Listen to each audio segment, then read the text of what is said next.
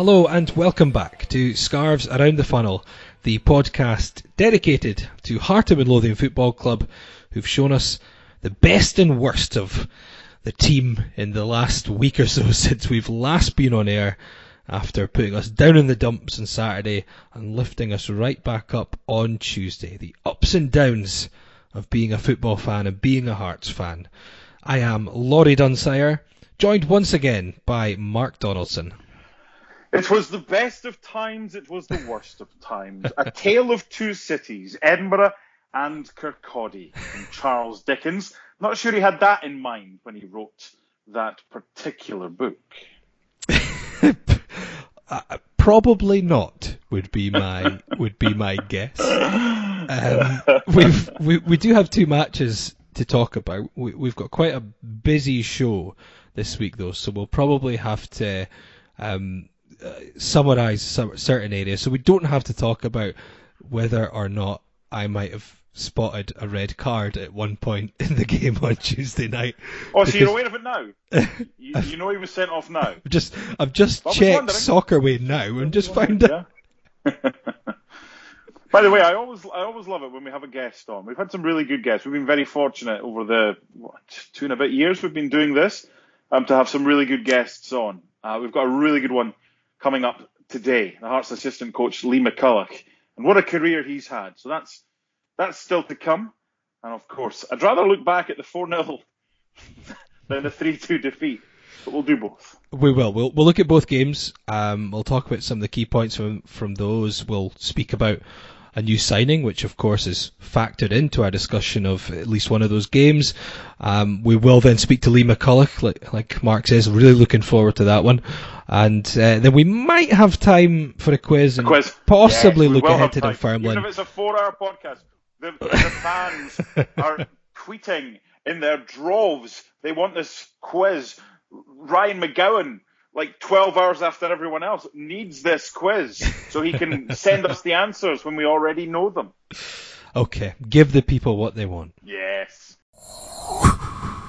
Okay, first up, so Hearts had a double header against Raith Rovers. It started at Tynecastle on Saturday when Hearts went into a match against a side that they were without a defeat against in 20 competitive games, dating back over 27 years. They went into the game with 8 wins out of 8 at home in all competitions this season, against a side who hadn't played in over 3 weeks and had only trained once since a COVID outbreak had ravaged their squad. It was all set up to be a nice, comfortable victory. And that's when you get caught out, isn't it? It is, and now we move on to the Tuesday night when we won 4-0. Or are we having to kind of have a post-mortem here? Well, I'll tell you what, I got an email, and okay. I say this when we get these. If someone takes the time to write us a long and detailed email, I do like to read it out if I can. So this is from Bruce, who, and this was after the Saturday game. So Bruce is maybe feeling a bit better now after the Tuesday game, but I hope so. But it covers some good points. So here we go. So Bruce says, "Hi lads, enjoy the podcast every week, although never been moved to email until today's shambles." So this was very fresh. He must have sent this the evening after the game. "This is just a bit of catharsis for me, really, but would appreciate your thoughts on the sentiment. You could argue that Jamie McDonald probably ended up as man of the match today, but it was yet another turgid display from a Nielsen side. Whilst there is no doubt some results and performances have been very good, you could argue that we've not actually played well for a full 90 minutes all season. Dundee at home maybe, but even in that game we were under the cosh for a spell. My main gripe is with our work off the ball, especially for our midfield three. In this case, Irving, Halliday and Naismith, but it's been the same for a long time. Time and time again we see Hearts players at the back giving the ball away as they look up and no one to find a pass to. We are forced to knock it long or in the hope or recycle it by going backwards and then by knocking it long anyway." Sorry, I made a mess of that sentence. "Our midfield and forwards seem to offer next to no movement off the ball when we are in possession. We haven't done so since Doom left, in my opinion. We know Berra's not great on the ball, but the short, simple pass never seems to be offered by our midfield for him. There's no running to create a bit of space to take command of the ball. It goes long or out short to Kingsley, who, if the opposition have done any kind of homework, is man-marked as they leave Berra in possession. We appear to make no attempt to create a simple pass for him, so it goes back the way and gets thumped long anyway by Gordon. Not to excuse Berra, because his distribution is often terrible, but we also seem to expect him to pass like Pirlo and then get frustrated when he doesn't. When we manage to move forward, we often end up with fullbacks in possession, 4 or 5 players strung across the 18-yard line in one flat line, but zero movement from anyone, so the player in possession is left with trying to dink it in behind an already deep defence or playing a high ball. It happens time and time again. When the opposition has the ball, we don't seem to have a midfielder who can break up play. The defence is currently getting pelters, and rightly so.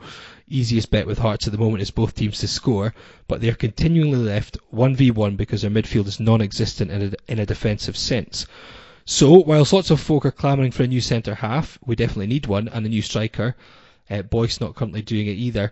For me, a mobile midfielder who can actually tackle and pass the ball forward on a regular basis should be the priority. I think Irving is a great prospect, but of all our central midfield options, all the central midfield options are limited in terms of either mobility or tackling. When was the last time you thought of a Hearts midfielder saying he's covered every blade of grass tonight? Keep up the good work, chaps. Enjoy my listen as I jog around Musselburgh every week. Cheers, Bruce. So it's funny because a lot of this will be countered by Tuesday, but I think at the time, after Saturday's game, that does really highlight a lot of the problems that we saw. It does. It's a very good email from Bruce. Some will agree with most, some will agree with some. It's an opportunity to kind of vent, and I think we were all feeling something similar after a performance in which, do you know what, if it had not been for Jamie McDonald, we might have taken something from that game, or even won the game, but I think it would have papered over cracks, given the performance. I'd be a lot more worried if we didn't have Tuesday's performance to look back on as well, because I think it's fair to say that a lot of the wrongs were righted. A lot of the concerns were alleviated, but that doesn't necessarily mean that it was just a blip. We saw it against Dunfermline, we saw it against Dundee, and we saw it at home to Wraith as well. The problem that we have, Laurie, is going back to what we said at the start of this season, where you were very bullish. If ever you're going to get words mixed up, that's maybe not the right one to do. You were very bullish on our season ahead, and I was. I'm not even sure if you. And this isn't a kind of told you so, because I was hopeful that you were right. I wasn't as bullish. I still had us winning the league pretty. You definitely weren't as boyish. No chance. Not at my age. But we didn't expect to have lost as many games as we have. But the game on Tuesday did alleviate a lot of the concerns. But it shouldn't mean that we just toss that performance aside. And by the way, I know we've got Lee McCullough coming up later, and Robbie and Gordon Forrest, and the players won't need to be told that. I don't know what Robbie's pre-match team talk was on Tuesday night, but you know what? It wouldn't have surprised me if that wasn't good enough. Go and show everyone that was just a blip, and let them see what you're really capable of. Now, that bar has been set to where we thought it should have been set in the first place. We've got to continue. Yeah. I mean, I'd argue that we've seen the worst of, and I said it at the start of the podcast, but I'd possibly say Saturday was the worst performance from Hearts this season, certainly for much of it, and Tuesday was the best performance for much of it. I mean, I guess one of the things to put to you, so against Wraith in the home game, 4-2-3-1, Gordon in goals, Smith, Halkett, Berra, Kingsley, Halliday, Irving, Freer, Naismith, Gary Mackay-Steven, and Boyce up front. 72 hours later, there's 3 changes to that team. So Popescu, Walker, and Ginnelly in, Berra, Naismith, and Freer out. Similar setup in terms of Gordon in goals, Smith, Popescu, Halkett, Kingsley at the back, Halliday, Irving sitting, Ginnelly, Walker, Gary Mackay-Steven, and Boyce up front. Obviously, Henderson was on for Ginnelly pretty early on, but it's a very similar team. I mean, you can certainly pick out some changes at the back. Berra was out, Popescu came in, and they also swapped Halkett and Popescu from left to right with each other in the central defensive positions. I thought Popescu looked as good as he has been for Hearts. He hasn't convinced a lot at the time, but I thought he looked fairly comfortable and composed on Tuesday. Walker coming in, possibly for Naismith. Was it a big thing with personnel? To me, it felt like an overall much better attitude, much better tempo, much better drive. Like that first half against Wraith on Tuesday night, we could easily, if it had been 5-0 Hearts at half time, I don't think there would have been many complaints in terms of the chances we'd had. Whereas the first half at Wraith on Saturday, we were lucky it was only 1-0 to Wraith. Mm-hmm. It was a pumping on Tuesday night, and it could easily have been similar to the 10-0 against Cowdenbeath, because they hadn't played, I think, since the 29th of December prior to the game at Tynecastle on a Saturday. So I think it was just a perfect storm of us with a boot up the arse, them tired, the red card, but even before the red card, we'd scored a couple, and we could easily have scored more. I think what we've seen is that Jamie McDonald has shown why he's still playing at a decent level, but he's also shown why he should probably be playing at a higher level with what he's done. The game on Tuesday night at Wraith, with the personnel that you mentioned, Josh Ginnelly starting and Gary Mackay-Steven starting. I said last week, I want to see those three, Ginnelly, Boyce and Mackay-Steven. And we saw it because the home game, Freer was starting on one side and Ginnelly was on the bench. But we finally saw the three players in attack, and Jamie Walker in the number 10 role. Is Jamie Walker a better player when Stephen Naismith's not on the field? I'm not sure, because we have seen him play well without Naismith. We've seen him play well with Naismith. We've seen him poor without Stephen, and we've seen him good without Stephen. So that's what we want from Jamie Walker. We know it's capable, and that's why when his performance dips, it's noticeable because of what he's capable of doing, and we've seen that.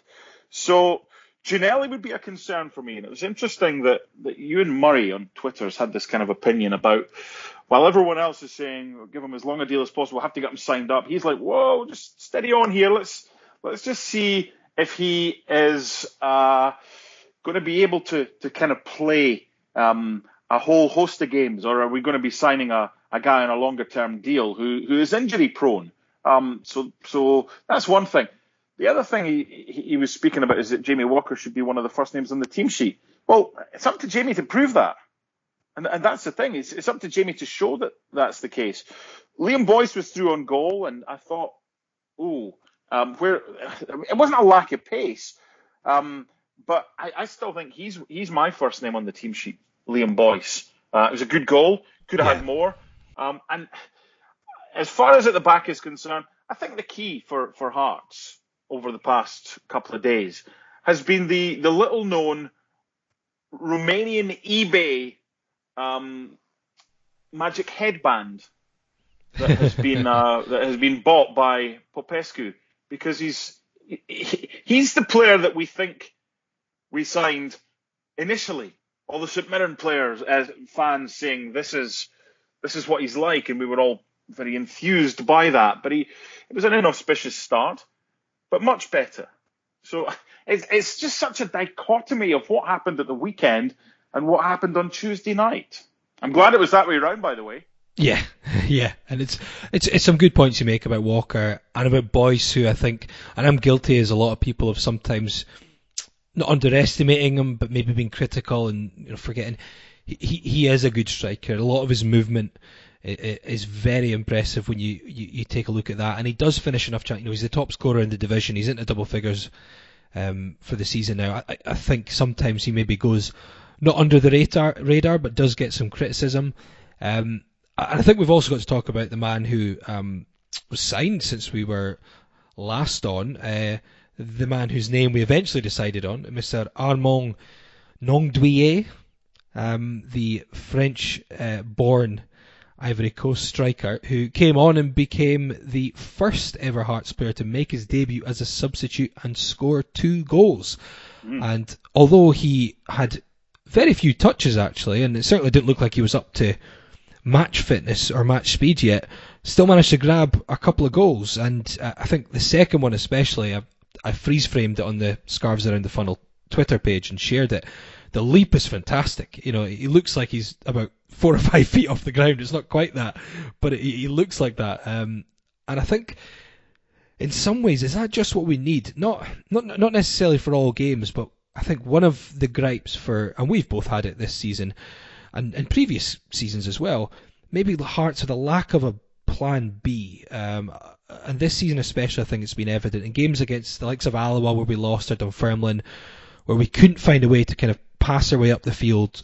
The team were too organised and defended well against us. Too predictable, yeah, and we didn't really have that option over the top. Not necessarily just to play as a high ball to a target man, but someone to hold the ball up, or someone to get crosses into and actually... Yeah.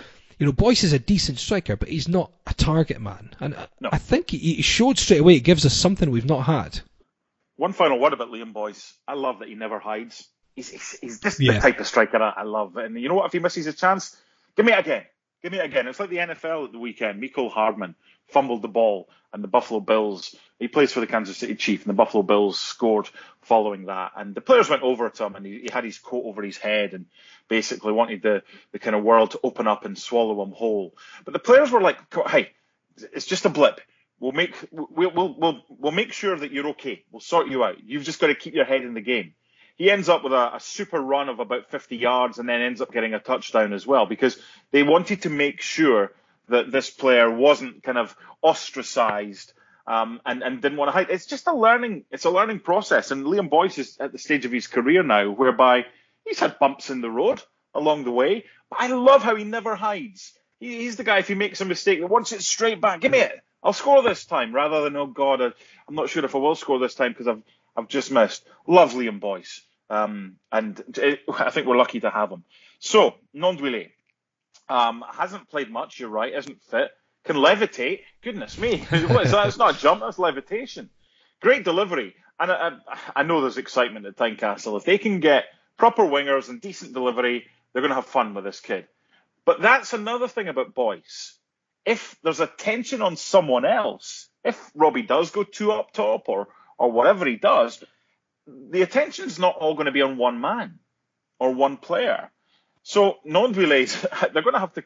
He's a conundrum right now for the opposition, because Robbie's right. There's very few players in Scottish football, never mind in the Championship, that are similar to him. But he's no use if we don't give him the ball. So I'm sure they're working on that as well. Just really good. And I remember from what I saw on a very grainy, small screen, it looked like he had a really decent opportunity and he could have got 3, but he missed it. The one where it came across and it was his follow-up and it was kind of on the line, but it didn't go over the line. I thought that just because I was getting everything wrong on Tuesday, I thought the referee given a goal for a moment with that, but he'd given a foul. So did the race commentators. Yeah, it wasn't just me then. Fine, okay. No, it wasn't just you. But it looked like it was him for a chance to get another goal. But early signs are promising. Yeah. You know. Definitely, yeah. Well, hopefully he can add to his 2 goals on Saturday against Dunfermline. We might as well talk about that now, because we're going to get Lee McCulloch on in just a moment, and then I'll probably end with a quiz, because otherwise you'll be on at me. So since we're talking about the last game, we'll look at the next game, because Hearts are 9 points clear now of Dunfermline, although they have played a game more than the Pars and Dundee. Big game, a chance now to avenge a defeat that was... Mm-hmm. The first real disappointment of the season at East End Park. So I think Hearts fans will expect a reaction. And I guess it's one of these games where it can have a big bearing on it, because if Dunfermline can come and do what Raith Rovers did, suddenly, we're not looking so comfortable at the top. I'll be interested to see the team selection. I wouldn't start Gnonduillet just yet. I'd rather have him off the bench for the last 20, 30 minutes. Instead of starting a player who's not 100%, he's nowhere near 100% yet, and that's what Robbie, Lee, and Gordon will be doing to try and get him up to 100% over the next few weeks. There is the option to maybe play him for an hour or bring him on. So whatever they do, I'd bring him on. But I'm just intrigued to see if Robbie does go Armand and Liam in attack. What does that mean for Stephen Naismith?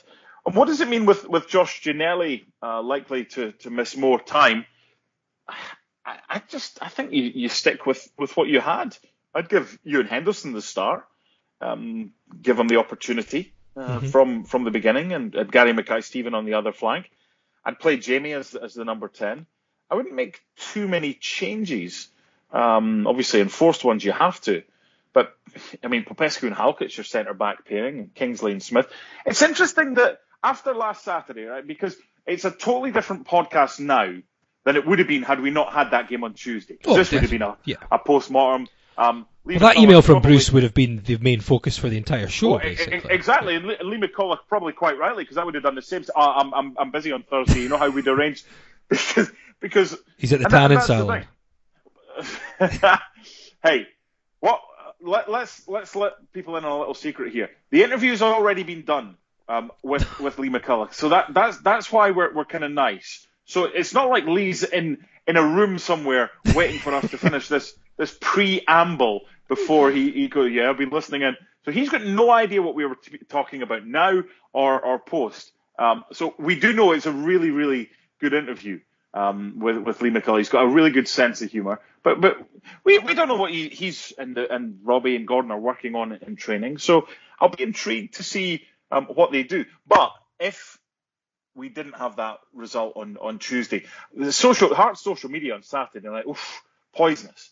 And I can understand it, because it was just total frustration after that insipid performance.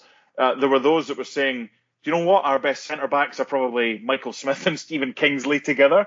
There was a lot going on. So thankfully, a lot of the questions were answered on Tuesday. But we've got to kick on. We've got to ensure that tempo. That's the other thing, Laurie. How many times this season have we asked on this podcast for a quick start? I asked for it at the end of last week's podcast. Never got it against Wraith in game 1. Got it in game 2. And then you asked for a reaction in the second half. And what was that, about 30 seconds or something? Yeah, indeed. Oh dear. Anyway, well, I guess we'll move on, and you've ruined the magic that I create by editing things together and making it seem like it all flows. And yeah, well, let's go to the interview that was already done beforehand. Jesus, you're meant to be the professional here. Just edit it, son, and put it in now.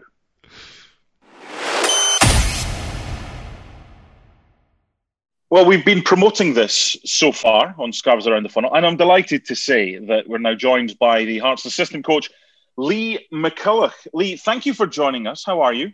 I'm very well, thank you. Thank you for having me on and thinking about me to put me forward to come on your show. It's a pleasure. How's it been, first of all? Nice, easy question to start. How's it been since you and Gordon joined Robbie at Tynecastle? It's been great, actually, compared to the previous club we've been at. Firstly, a completely different environment, coming in to the Oriam, the training ground, seeing the facilities there.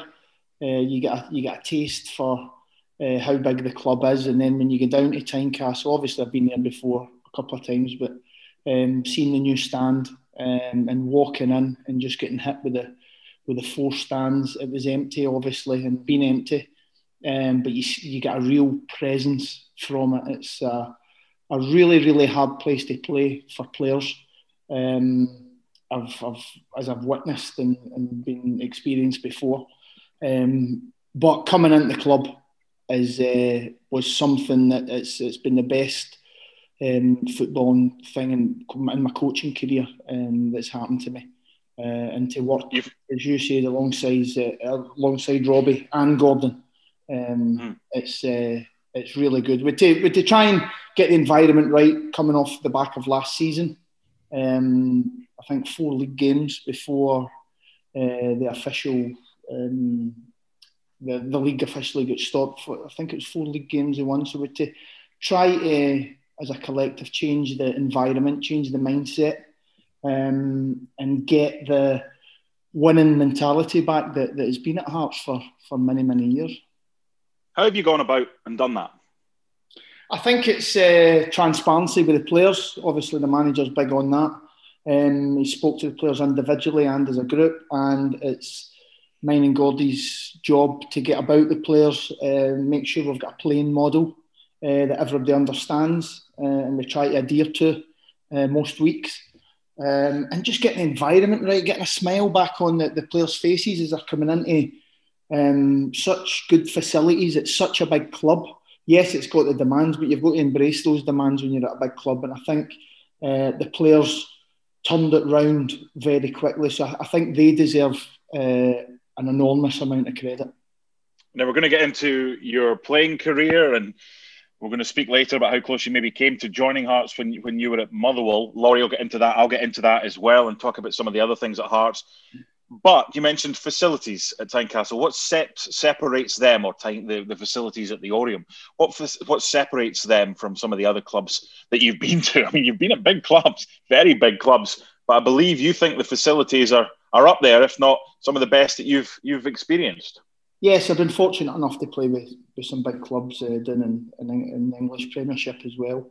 With Wigan, although we come through the leagues and that progressed really quickly, but I think when you look at it as a whole, what the Oriam offers, with the vast amount of gyms it's got, the full-size indoor pitch is same size as Hampden, the training pitches, the outside Astro pitch, the recovery centre, the meeting rooms. I think all in, it's the best facility I've ever worked at, and I'm not blowing my trumpet, but I have worked at a couple of good ones, and it's a real pleasure to be going in and working at the Oriam every day. And that aside, I go back to my point, the environment's got to be right. You've got to have the right kind of people. You've got to have people with a learning mindset as well. And I think we're definitely getting there. I think we can, as a whole, improve and keep on improving, which we're going to need to if we've got aspirations to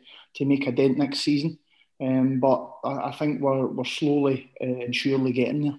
You obviously had a very successful playing career, Motherwell for 7 years, Wigan, Rangers, Kilmarnock, Scotland, 6 titles, 5 cups, and obviously did pretty well for the national side as well.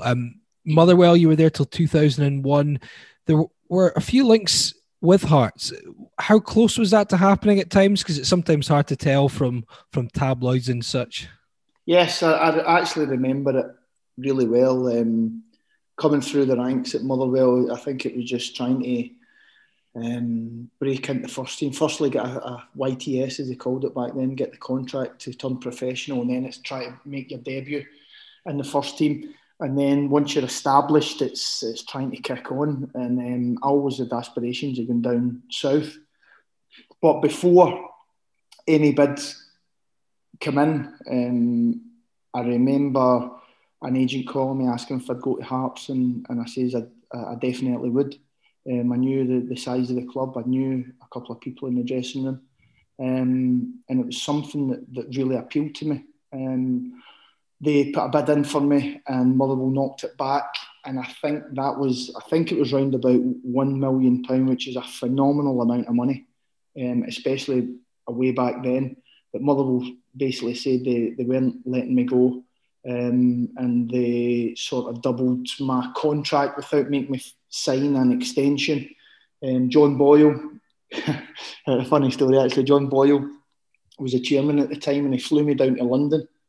And he says, he took me out for dinner, and he lived in Notting Hill, and at that time the Notting Hill film was about, so his garden was where the film got filmed, obviously. So we were sitting in, and he says, I'm going to double your contract. I don't want you to go. You don't even need to sign an extension. We will sell you, because I know you want to go and play in England, but I just want you to stay. And it's like, right, okay, I'll need to go and speak to my parents and think about it. He says, oh, on another note, we're sitting on the bench where the two of them in Notting Hill sat with the camera come down for the top. And it's where the camera shone right on the two, kind of Hugh Grant and Julia Roberts, yeah. And he says, so hopefully, now that we're here, this will make you stay at Motherwell. So I think what he said was he was going to knock the money back and double my contract. So I was up for it, but it was out of my hands. So yes, it was close, and I still speak to Jim Jeffries about it when I see him round about training in the Oriam. He says, I nearly made you a Hearts player, son. So that would have been phenomenal. So that would have been about 99 then, given the year Notting Hill was released. So let's not go down the Notting Hill route. I get enough stick for that. Do you want to go down the John Boyle route instead then? No, thank you. John Boyle's a lovely guy. So, I mean, £1 million, I mean, that would have, if that had gone through, that would have ended up making you Hearts' record signing. Even to this day, given the highest signing Hearts, the highest amount Hearts have paid was 7 years later when they paid 850,000 for Mirsad Beslia. That, I take it, Mark, that would have been the SMG money still around that time, would it? Around that 99 time, Jeffries was. They bought Gordon Petric in 1999 and gave him a hell of a lot of money for that. I actually found an old BBC article. A quote from Pat Nevin said there's only ever been one bid for Lee McCulloch. So this is the thing. It was, you went down as a pair, didn't you? You and Stephen McMillan.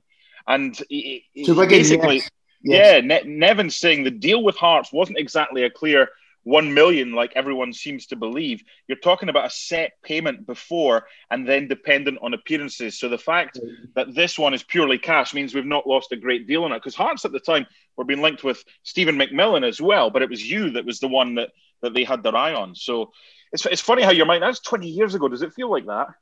No, it doesn't. It certainly doesn't. I remember being quite nervous, and being brutally honest, if I had went to Hearts, I wasn't ready. I don't think I'd have been ready. I still didn't have the belief in myself. I wasn't at the top of my game. So I think you've probably got away with one there, to be brutally honest. What do you feel was your best position? Because, I mean, that's one thing that, you know, you were an out-and-out striker, basically, when you first came through at Motherwell. But you often got played out wide later on, and then you covered a lot of positions, especially at Rangers.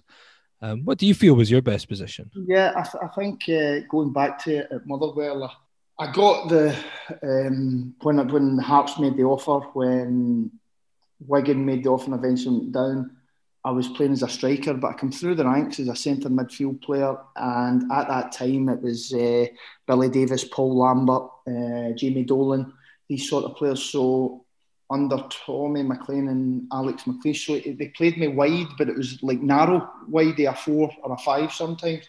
And then when I went to at Wigan, I was striker, right midfield, centre midfield and left midfield. And then when I went to Rangers, Walter Smith says, I think you could play centre half, son. So I'm playing centre half. I think the only position I didn't play was right back, and then goals. And I'm talking like at a standard that was like Champions League. I played centre half, centre midfield, on the right, on the left, and also played up front. So I've covered basically every position on the pitch at a high level. So that's why I feel I've got a half decent understanding of the game and how the game's played in different positions. You played against Hearts quite a few times, 35 games, won 16, drew 9, lost 10. You scored 5 and you were sent off once. What was it like playing against Hearts? For Rangers, for a lot of them, Motherwell as well, going to places like Tynecastle. Was that a game that you enjoyed, especially, I suppose, when Hearts and Rangers played each other, would have been a fairly heated atmosphere? Yes, I'm actually, I didn't hear the full question because I was just thinking, I can't remember the red card. I honestly, it must... Ibrox Championship 2014-15. Oh, right. Oh, I do remember it. Yes, I do remember it. Sorry, of course I do. And you weren't slow getting that answer in. Well, you answered that Rangers, under a second there. I take it. Hey, Rangers won 2-1 that day. No, Rangers won it 2-1. Yeah, but it didn't mean anything. Hearts are already in the league. Harris Vukcic.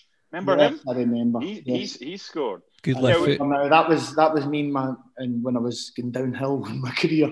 Yeah, I think you could see my legs were a bit weary. And I remember Osman Sow.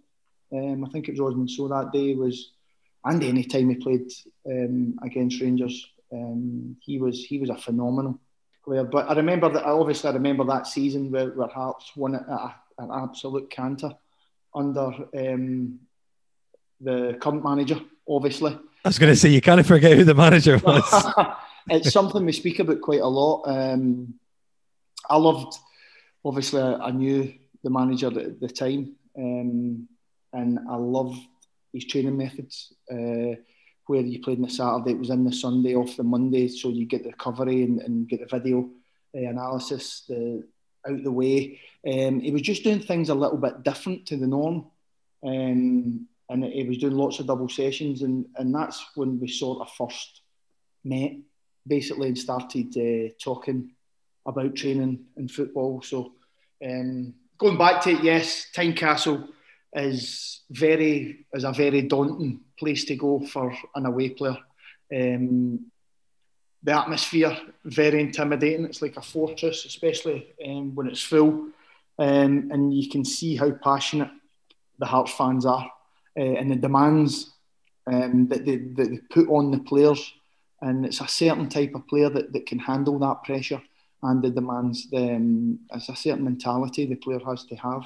And that's something we're trying to implement and recruit for this season and next. That's an interesting point, Lee, because Jurgen Klopp has come out and said it's not the same at Anfield.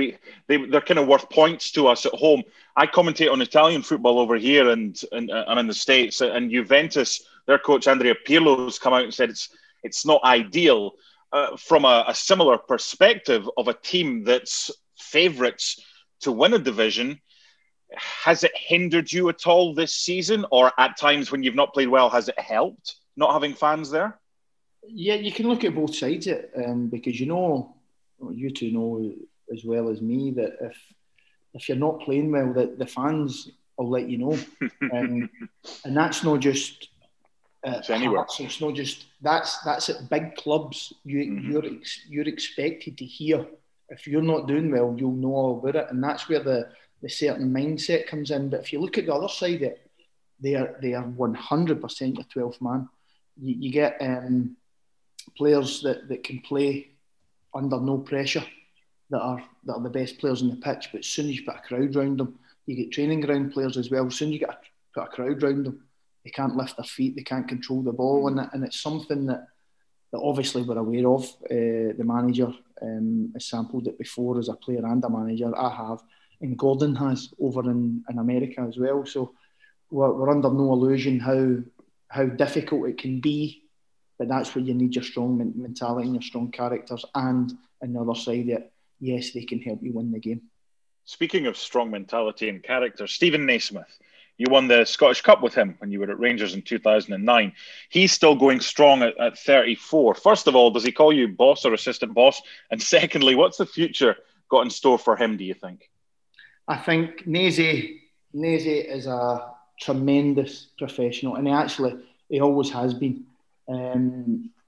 He's shown relentlessness, I would say, in his career, going down to England, scoring hat-tricks against Chelsea. Really, real top player. But one thing you can't take away from him is his attitude, his mindset, and how he conducts himself off the pitch, how he trains every day. I think he really is one for the younger ones, especially the younger ones in the squad, to look up to.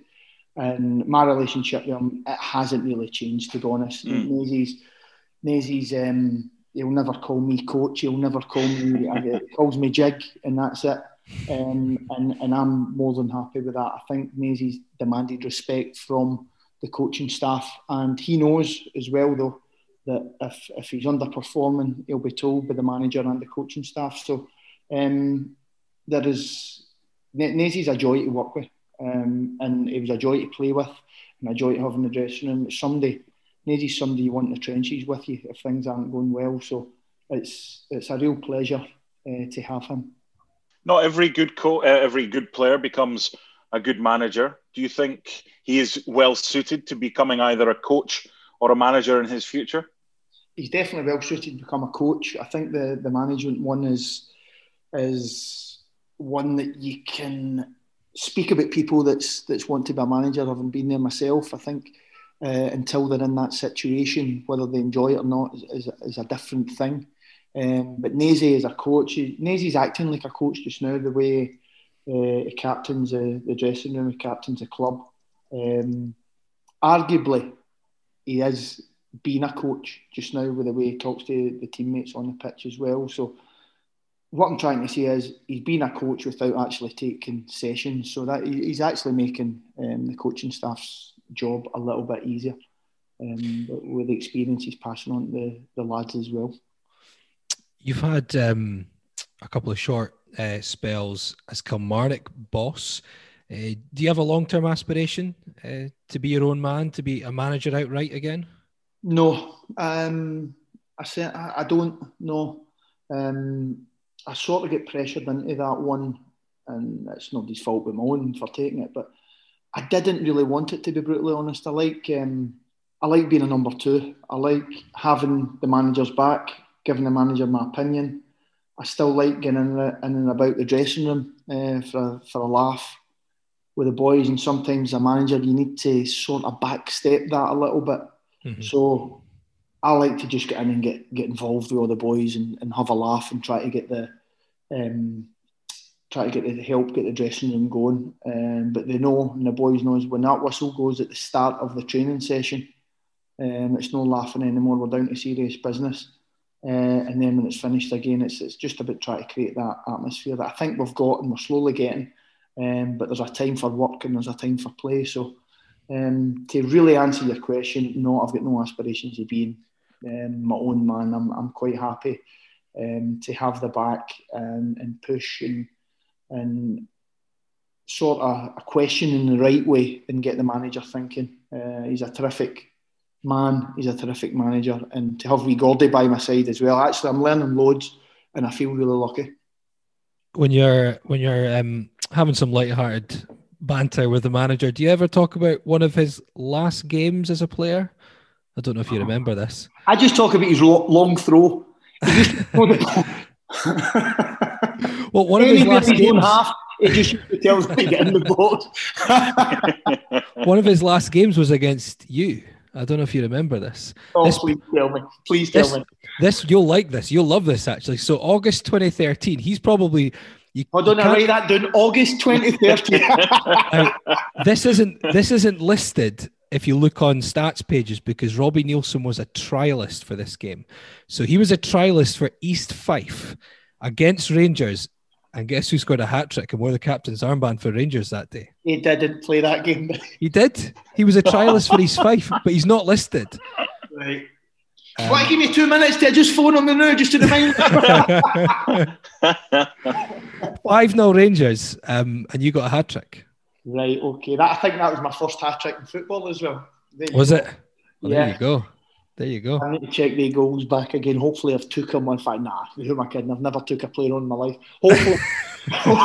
Hopefully I ghosted in behind him and scored. You never know. In terms of players at Hearts just now, are there any that remind you a bit of yourself as a player? As a player, no, not really. I think I was a sort of old-fashioned sort of striker-y player. I think nowadays, especially the younger ones nowadays in the academies that you've got, they're all trying to play total football. So in that sense, no, not really. But I can empathise with a few of the younger ones that are trying to break through and come through, or they've come in and they're trying to sustain a place in the squad. So it's good to chat with these guys. Me and Gordon quite often will, when we're allowed, be getting a lot of the young boys in for one-on-one meetings to challenge them, to set short and long-term goals for them. And obviously players as well. But because of the current circumstances, it's hard to sort of manage these players. Obviously because of the 2 metre ruling and been in their company for over a certain period of time. But I feel we're still working with our hands behind our back slightly, only because of the circumstances.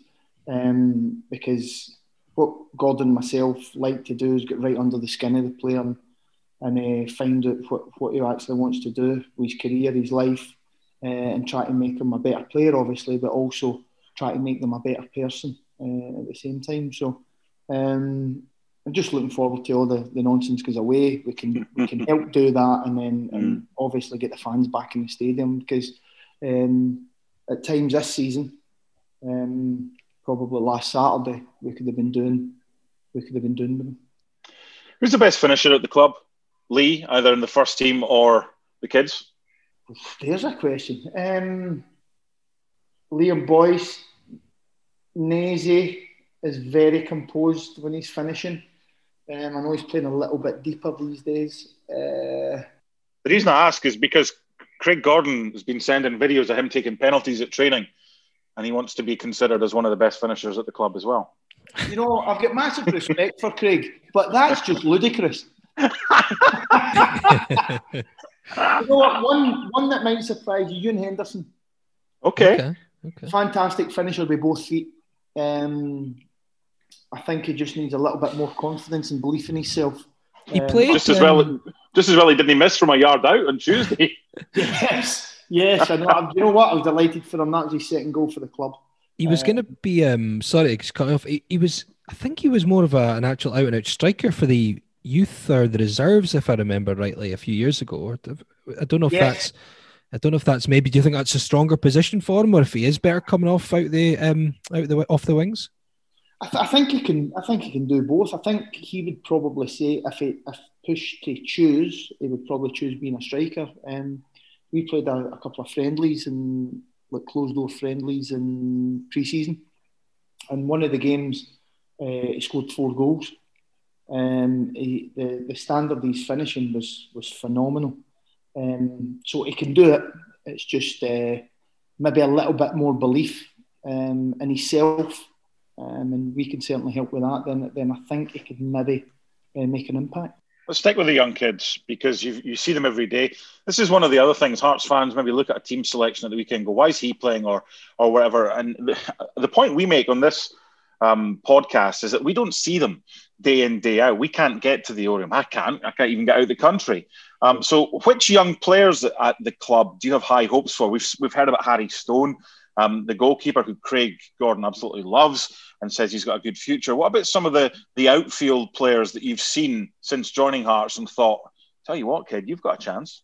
Yeah, firstly, Harry Stone, I completely agree with that. I love his attitude, and the young boys are in a little bit earlier to help get the mannequins, the balls, everything blown up and taken out to the training pitch, so Gordon and myself can set training up. And Harry's always first in, first to help out, and he's got ability as well. So I think there's 2 things you look for in young kids. They're obviously their ability, and then you look at their attitude, and their attitude to get better, and their attitude to do what we call the not so fancy side of the game, or the nasty side of the game, is work hard and push yourself to the limit. So Harry Stone definitely does that, and it's sort of something that we're looking for the boys coming through. But Cammy Logan's at right back's impressed. He's come into the first team environment and done really well. Connor Smith has been doing great, although he went out to Arbroath and due to circumstances at Arbroath, because they were struggling a little bit, Connor was on the bench and getting the last 20 minutes and stuff. So I think the loan system is really important for the young boys, to let them go out and experience real man's football in that first team environment, and then so they know what it's like, because they can be spoiled coming in at the Oriam, seeing what it's like, thinking that this is what it's like in football. It isn't. You need to earn it. You sadly for them, they need to go and earn it. But I think they too, just now, even Leo Watson, young left back, the manager's given them all a chance from pre-season. He told them all, we'll give you a chance. You just need to impress us. And certainly some of them have done that. Some of them back down. We're constantly testing their mindset and how much do you want it, really. So, yes, I think the future is looking good for the club, for the young ones coming through. And obviously you've still got Harry Cochrane there, young boy, who's arguably been an established first team player, and then he's been caught out on loan. So he's currently, obviously, because the leagues are not playing anymore, he's entering the first team environment just now as well. So yes, I think there's a couple of good ones. If any of the boys there can have half as good a career as you had, then I think they would sign up for that right now. 18 caps for Scotland and a goal against Ukraine, 6 titles at various clubs and 5 cups.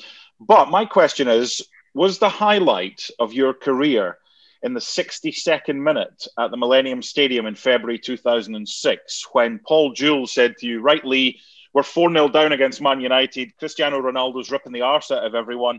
I want you to go on. And he was then replaced 11 minutes later. Man United didn't score. And since Lee McCulloch was on the field that day, Wigan did all right and didn't concede. Is that the highlight of your career? No, actually, I was starting every game and I was out with Gilmore's groin. It was, and I think I managed to get back in about 20 days fully. And he says, listen, I can't play, you're not fit enough. And I sort of took the hump with him. He says, but I'll probably put you on. And he shouted me over. Obviously, 4-0 down. I'm like, thanks very much. I'm going on with 4-0 down. You want me to go and try and score 5 goals? But that I'll remember. That was a footballing lesson that day. And Ronaldo I remember him taking a touch in one wing and sort of keeping it up to about the middle of the pitch. It was head and shoulders above everybody. And obviously, you've got a young, hungry Wayne Rooney, and I think Louis Saha played up front that day. So he did, yep, him and Rooney. Yeah, not a bad standard to play against. It was maybe a blessing that I didn't start that game. You've in a previous interview, you've said Robbie reminds you a little bit of Walter Smith. In what way? I think Walter had a quietness to him. He had a deepness to him that you couldn't read him. So Walter used to stand back at training and going like in Cloyster or whoever, take training, and he just used to stand. You used to feel his stare, even without him saying anything. So there was that sort of fear factor there with him because you didn't know if he was happy, angry. So you're always at the top of your game every day in training. He was more of a sort of man manager, and I can relate that slightly to Robbie. I call him Robbie. I never call him Robbie. I always call him Gaffer. But I can relate that to him because I feel their personalities and what they are as people are slightly the same.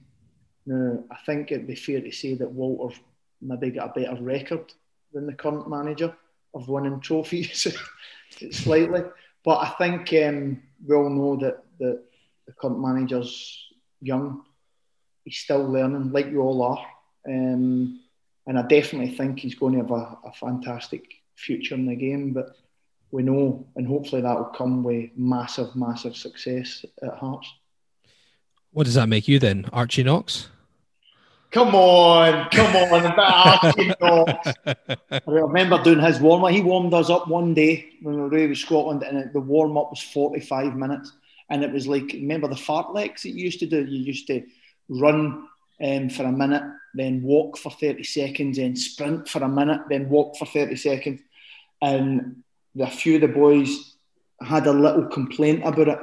And after training, he went round the dressing room, ripping everybody, and everybody scared them. So that's your old school tactics that I don't think you would get away with anymore. But, no, I wouldn't say I was like Archie, no.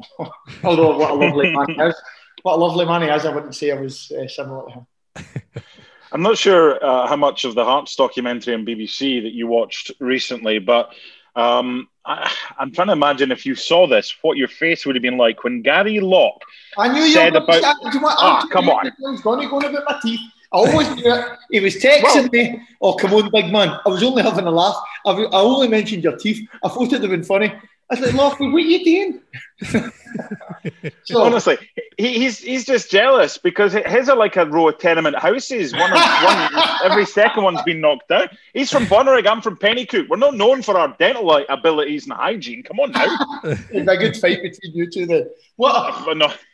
We'll save money on the floodlights. What's going on there? About my mouth, about my teeth. That's a bit harsh. I think they're nice. No, thank you, firstly. But there's a reason behind it. Before, everybody was saying, especially my missus was saying, you don't need your teeth done.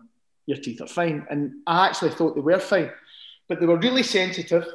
And I was going to the dentist basically every couple of months needing things done to them. So, and I was always played with a plate in because I had an operation when I was younger. So I was playing football with a plate in and I always said, when I retire, I'm going to get my teeth done so they're not sore and I can get rid of this plate.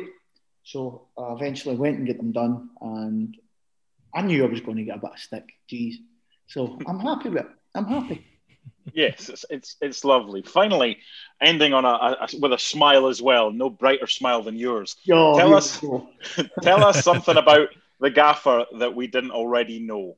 Oh, come on, man. What do you want me to say? We've given you that 5-0 hat-trick against them you can give. You've got to give us something. I'll tell you one thing. It's not when I say it's funny, but it's something that surprised me. We either go a run every day or go to the gym every day. And I have never seen anybody lift weights like him. He's lifting probably double what I'm lifting. He's an absolute tank with his top off. Ripped. Six-pack, big pecs. Massive. John Collins like, or better than John Collins or not? I would say John Collins like, yeah, but I guarantee he's stronger than John Collins. Okay. So, not so funny, but that's the truth. Oh, we'll take that. Yeah. Well, thank you very much, Lee. Sorry, Mark. We both want to thank you for coming on. There's also the fact that we're on a Zoom call. We haven't paid for it. So we have 41 minutes, and I think we've got about 20 seconds left. So thank you for coming on before we don't get the opportunity to say thank you. We appreciate your time. Thank you very much for inviting on, and I'd love to do it again if you guys... Wonderful. Definitely. Thank you very much, Lee. Appreciate it. Thanks, Lee. All the best. Thank you. Thanks very Cheers. much. Bye-bye. Bye. See you soon. Bye-bye. Bye-bye.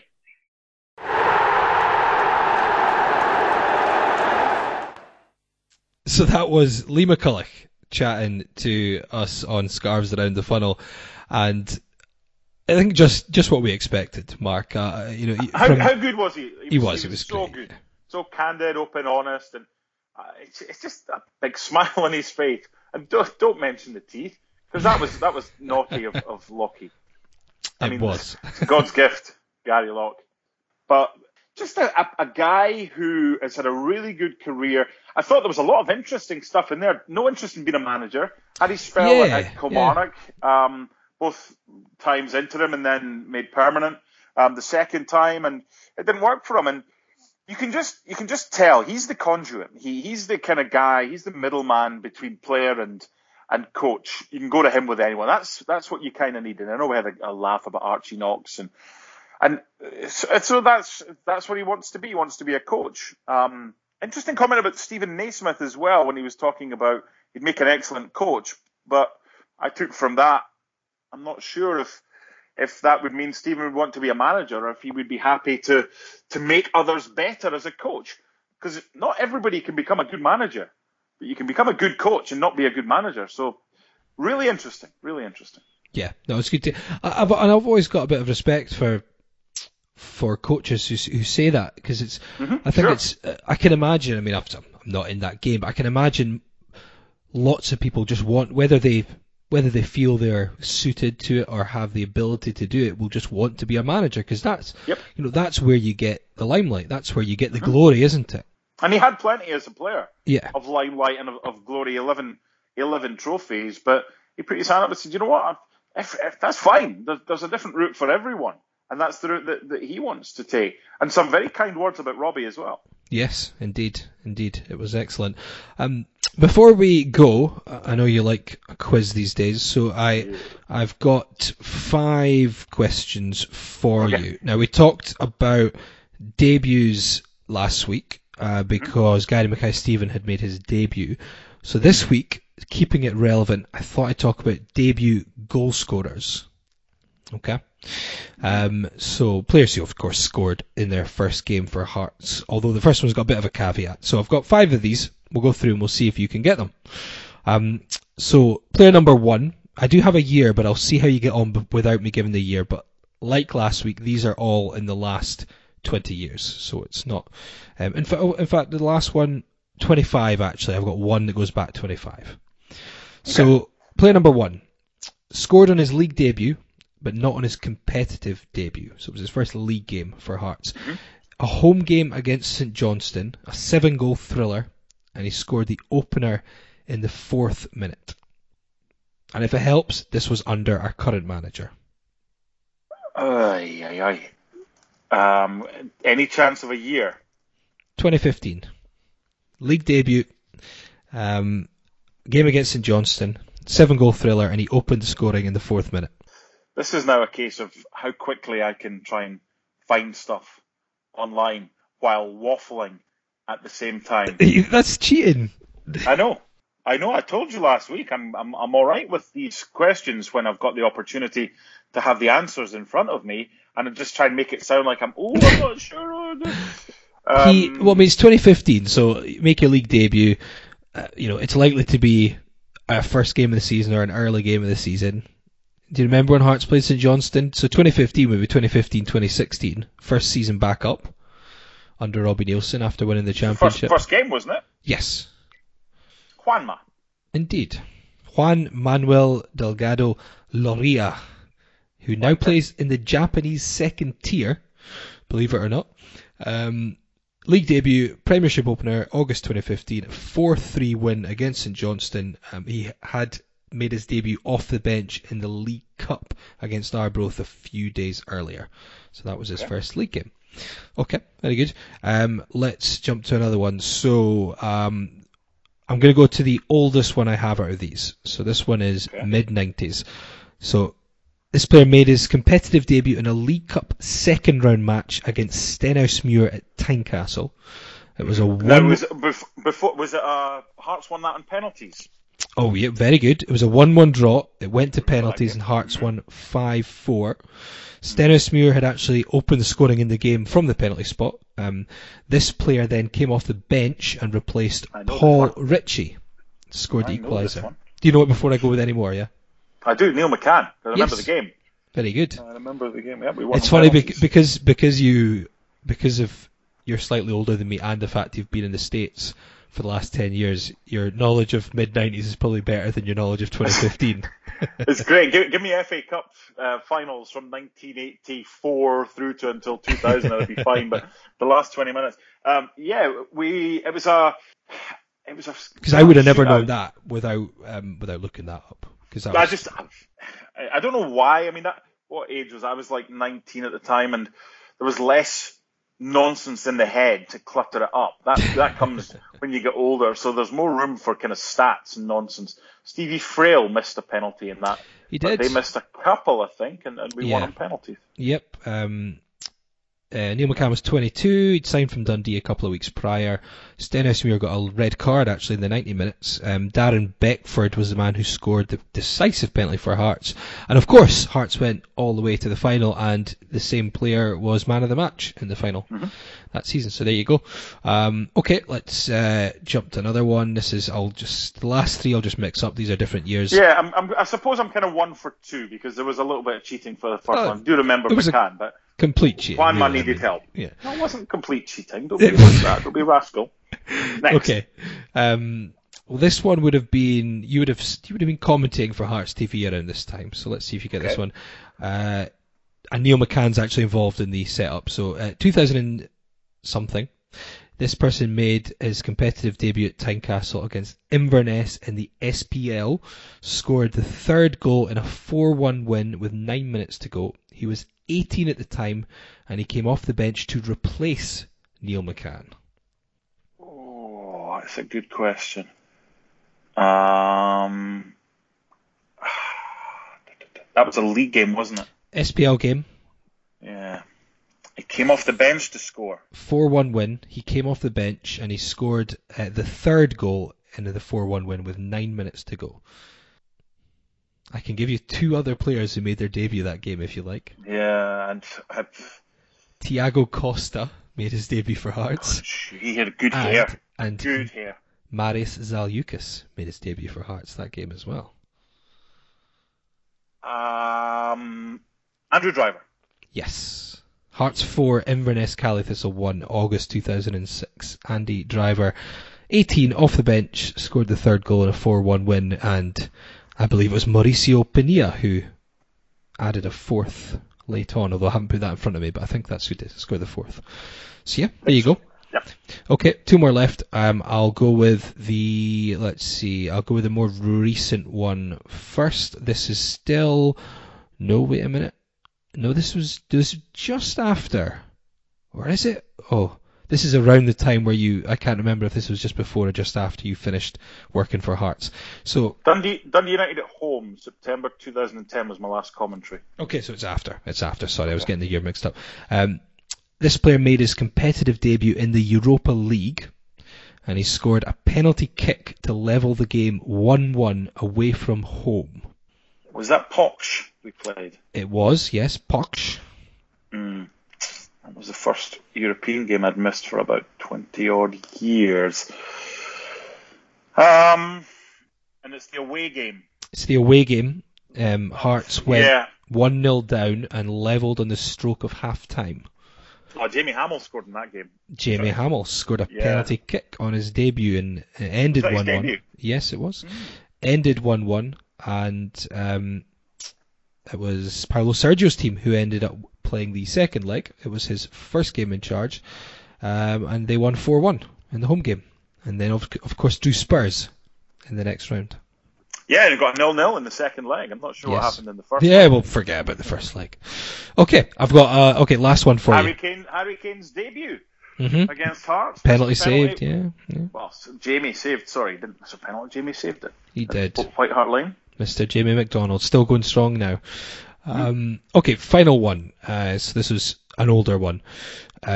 English striker makes his debut in a 2-1 home defeat to Dundee after signing on loan from Leeds United. Scored the equaliser in the first half before a Willie Faulkner winner. Lee Jenkinson also made his debut in this match. So the player scored in his home debut, full debut. And well, the guys we got from Leeds. I mean, obviously Henry Smith way back was a goalkeeper. We signed Derek Lilly from Leeds. Was it him? That's the one. Yeah, Derek Lilly scored I didn't cheat there. No, his one and only Hearts goal in a 2-1 home defeat to Dundee. This was December 1998, so the season that Hearts struggled the year after winning the cup. He went on to play for Dundee United and Livingston, among others, and he of course scored against Hibs in the 2004 League Cup final, when Livingston emerged victorious, which they might do again this season. Do you know who else made his debut in that game? Lee Jenkinson. Did you just say that? I just said that. I knew you were going to do that. I haven't done one of them for a few weeks, have I? No. Honestly, it's like we're like a married couple. You just say something and I repeat it, and then you're like, I've just said that. You'll have you? Yes. I'm sorry. That's very true. That's okay. Well, do you know who else made his debut in that game? No. That's what it'll be like if Scars Around the Funnel's going in 2047. What's that? Sorry, son. We'll just be repeating ourselves for. Wonder what Hearts will be, because we obviously didn't win the Champions League that Vlad promised. Not yet. I wonder. This could be creative homework for you boys and girls in 25 years' time. 25 years, yeah. Season 2046-47. Mm-hmm. What does Scottish football look like? Because you know what? I would love nothing better than...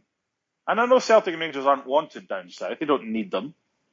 But I would love nothing better than them to be playing elsewhere and to be going about their business and doing what they like. And I think that would be a much more creative and hopefully competitive Scottish league. That would have a chance of actually winning a league title, whereas right now our only chance is is a cup. So how about that for creative homework? Where do you think Hearts will be in 2046, 47? Okay, that's a good one. I like it. Give us a tweet at Around the Funnel or email podcast@scarvesaroundthefunnel.co.uk with, let us know. Maybe let us know what happens in the interim between now and 2046, 2047. What will Scottish football be like? Interesting. That's a good one. It's been enjoyable. Thank you for tuning in, and obviously thanks to Lee McCulloch for giving up his time to come on and chat to us. We're hoping that next week we can have we can talk about a 100% winning record before the next podcast after we play Dunfermline and not have a bit of both. But at least we've managed to end on a high with that Tuesday victory over Raith, and we're hoping to extend the lead at the top and get some revenge over the Pars at the weekend. Until then, though, thank you for tuning in, and we'll see you next time. When you smiling, when you smiling, the whole world smiles with you, baby. Yes, when you laughing, when you laughing, yes, the sun comes shining through. But when you crying, you bring on the rain. So stop your sighing, baby, and be happy again. Yes, and keep on smiling. Keep on smiling, baby. And I hope